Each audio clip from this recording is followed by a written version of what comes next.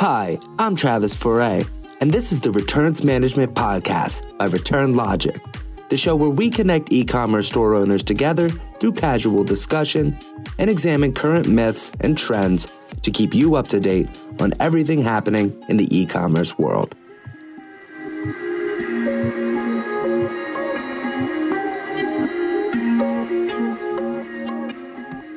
What's going on, everyone? Welcome to another episode of ReturnAlytics.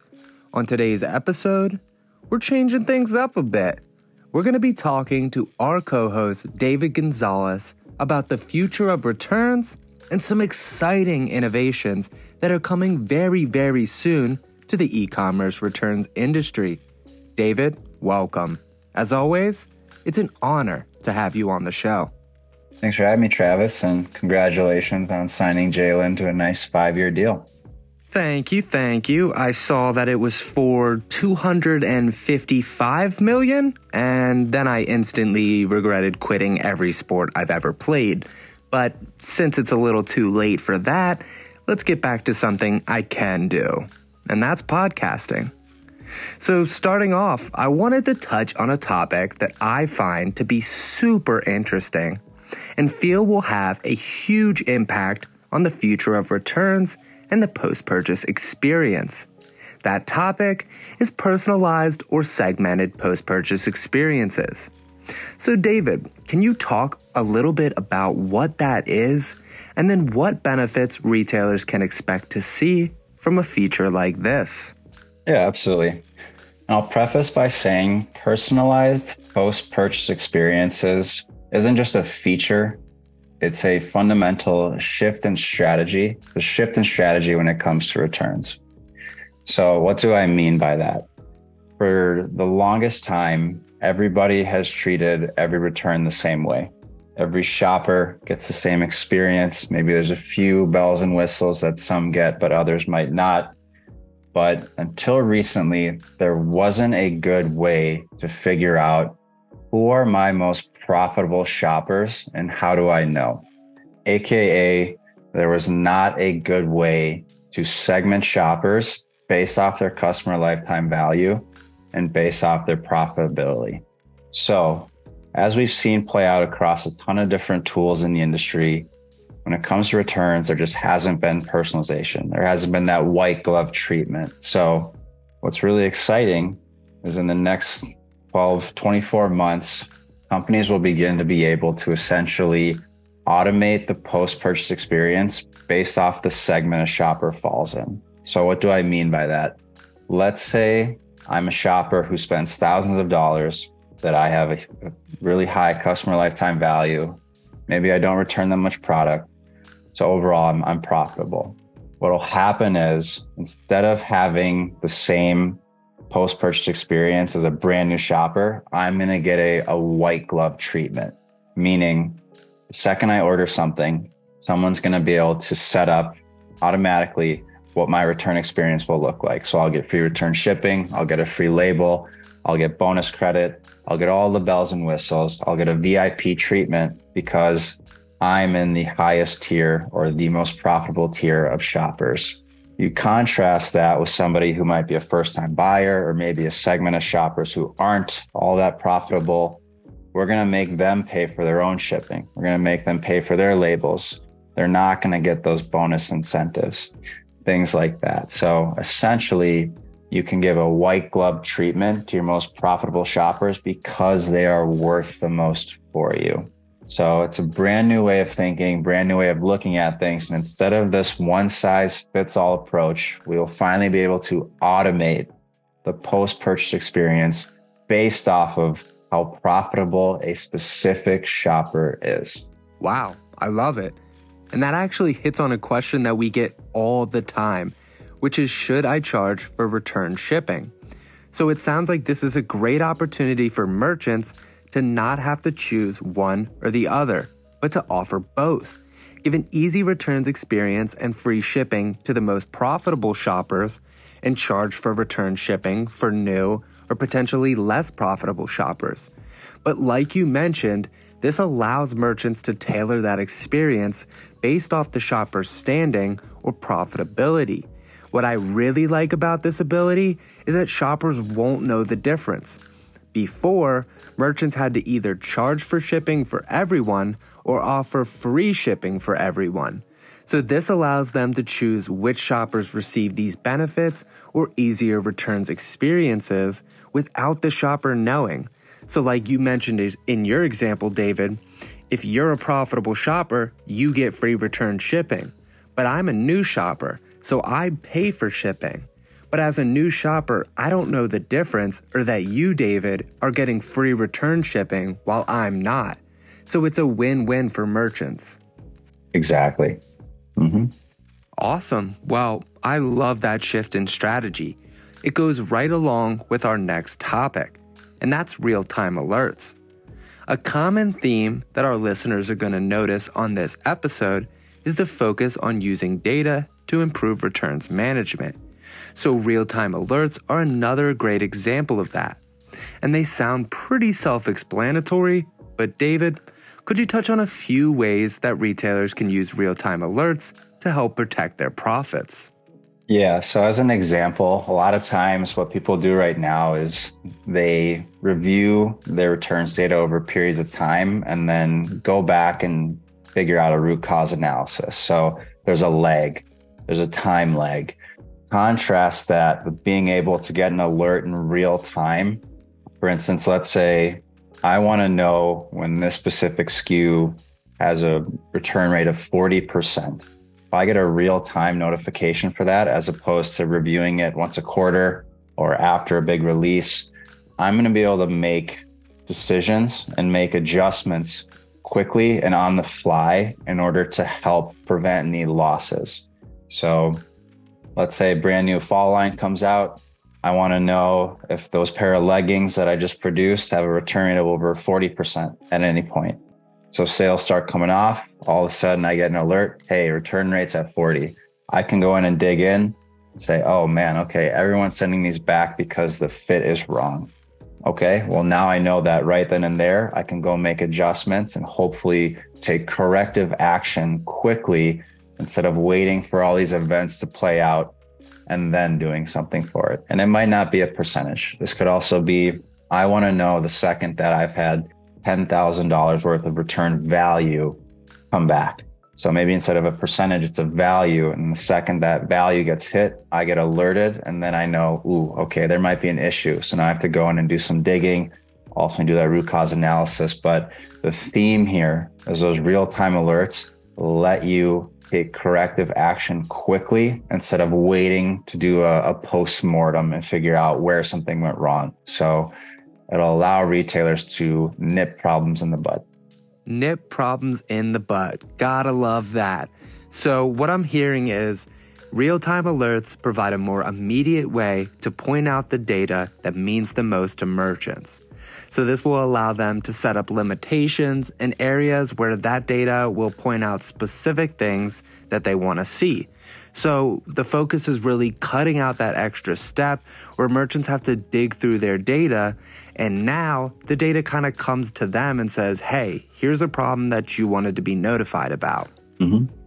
Great. So we're starting to see this full picture come into place here with using data to improve returns management. One more topic that I wanted to touch on before switching over, though, is dynamic pricing. So our listeners are probably thinking, what is that? And how does dynamic pricing go along with what we've touched on so far? So could you start off by explaining what that is for everybody listening? Yeah, absolutely. So to your point, we talked about a personalized post-purchase experience. We talked about real-time alerts. Dynamic pricing plays into that. And so I think the best way to look at it would be an analogy. So let's say you go shopping at Old Navy and you spend $10 on a t-shirt and it lasts for a month. That probably matches up with your expectations. But if you go to Banana Republic, you spend $50 on a t-shirt and it lasts you a month, you're probably going to be more upset and more inclined to return that product. So if you have access to that data, and this is going to sound incredibly counterintuitive, but it's one of the powers of returns data, you could drop the pricing of that product, which would drop the return rate, which would in turn increase profitability. So I know you're probably thinking I'm crazy right now, but in theory, you could lower the price of a product to make it more profitable. So that's what we mean.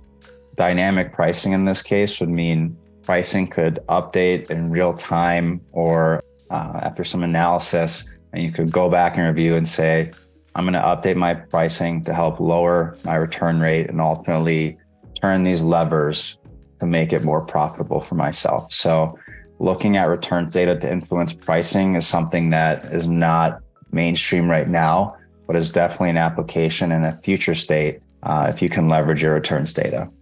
Speaking of something that costs $50 and doesn't even last a full month, it's too bad you can't return gas for your car, because I could really use some dynamic pricing there. Anyways, back to reality. So the goal with dynamic pricing is really to raise the value per dollar for the shopper. Is that fair to say? Value per dollar, exactly.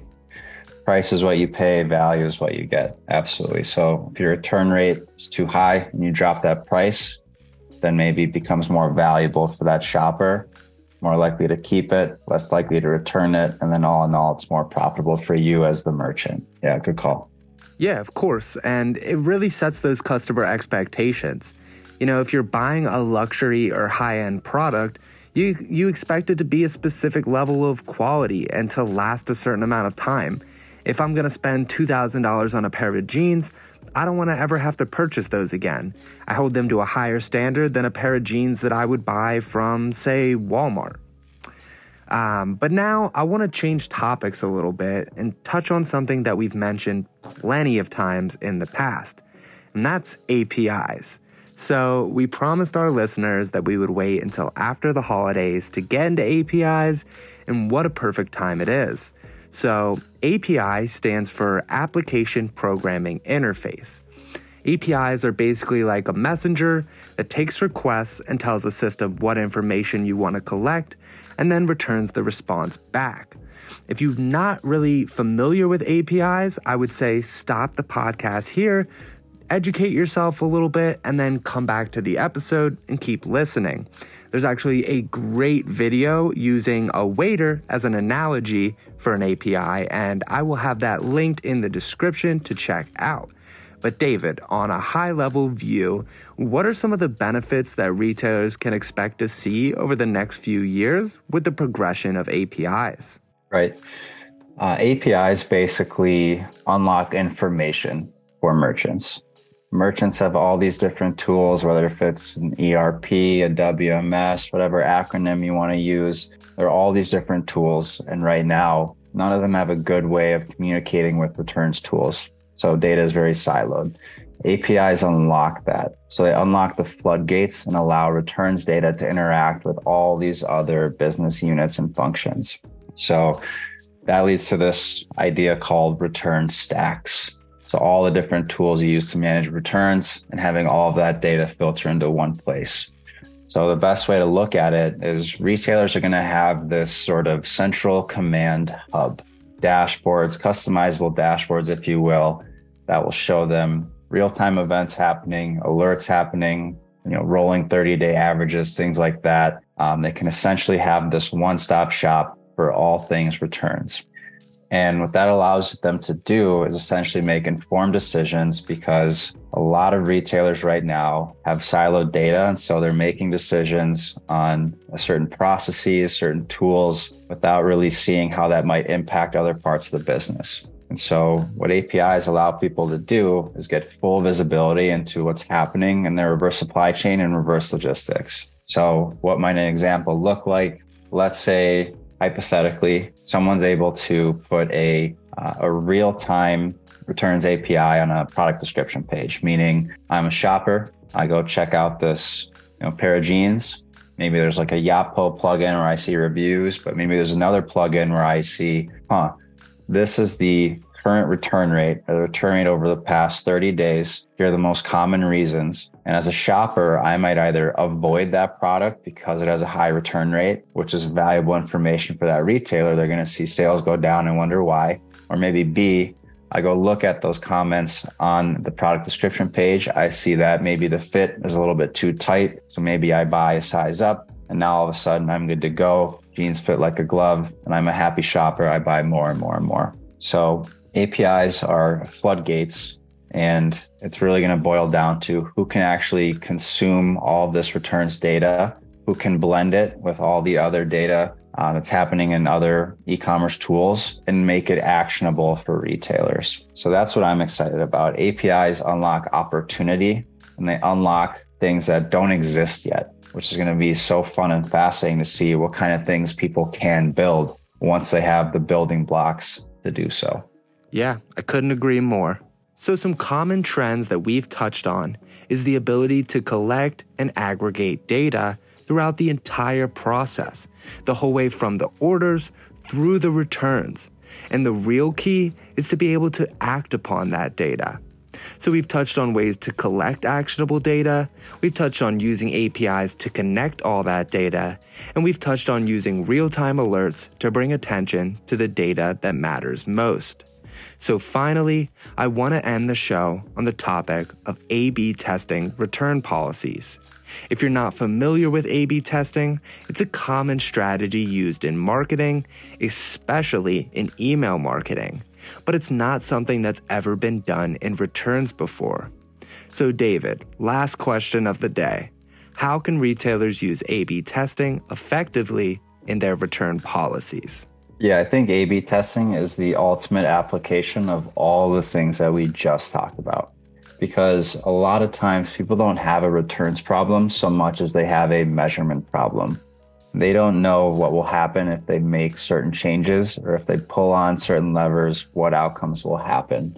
And so what's nice about A/B testing return policies is you'll be able to figure out which return policy is most profitable for my business, because with open APIs, with all the other tools that we have, being able to segment shoppers, you will be able to tell, here's the impact this particular return policy has on my profitability. As an example, let's say I want to A/B test two different return policies. I'm going to say, I want to try just a very basic experiment. I want one half of my shoppers to get a 30-day return policy, the other half to get a 60-day return policy, and I want to see what happens. Perfect. You run it, you're able to see after 1,000 returns for each of those two different return policies that the return rate for 30 days was way higher. You lost a lot more money. Okay, perfect. Now you can make an informed decision as a business owner or a founder and say, I'm going to alter my policy to 60 days now because it's more profitable. So it allows you to run these experiments to figure out what actually helps you remain profitable instead of just guessing. So APIs, knowing the profitability of segments, all of that stuff is going to ultimately allow retailers to run experiments to measure the impacts these experiments have on how profitable they are as a business. And so really it's going to unlock reality for a lot of people. And I'm incredibly excited to see what kind of findings that we see from our retailers and just from the industry in general, because there's so many tropes. There's so many things we've been told to do for so long.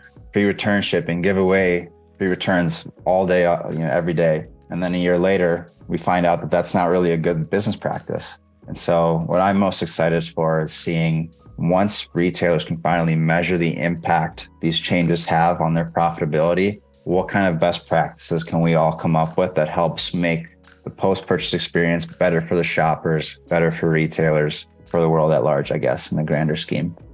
Well, you heard it here first, folks. Data is the truth behind returns. It's the only way to truly see what's working and what's not working without having to guess. Absolutely. And it sounds like all of that is going to be unlocked here very soon. So I'm excited to see what the future of returns management looks like, how the industry shapes out, and what decisions merchants are going to make about their return policies. Couldn't have said it better myself. Well, that's all we have for today, folks. I appreciate you coming on the show, David. As always, it's been a pleasure. Thank you. All right. Well, don't forget, check us out on all social media channels, as we're always staying up to date on everything happening in the e-commerce world. And we'll see you guys on the next episode.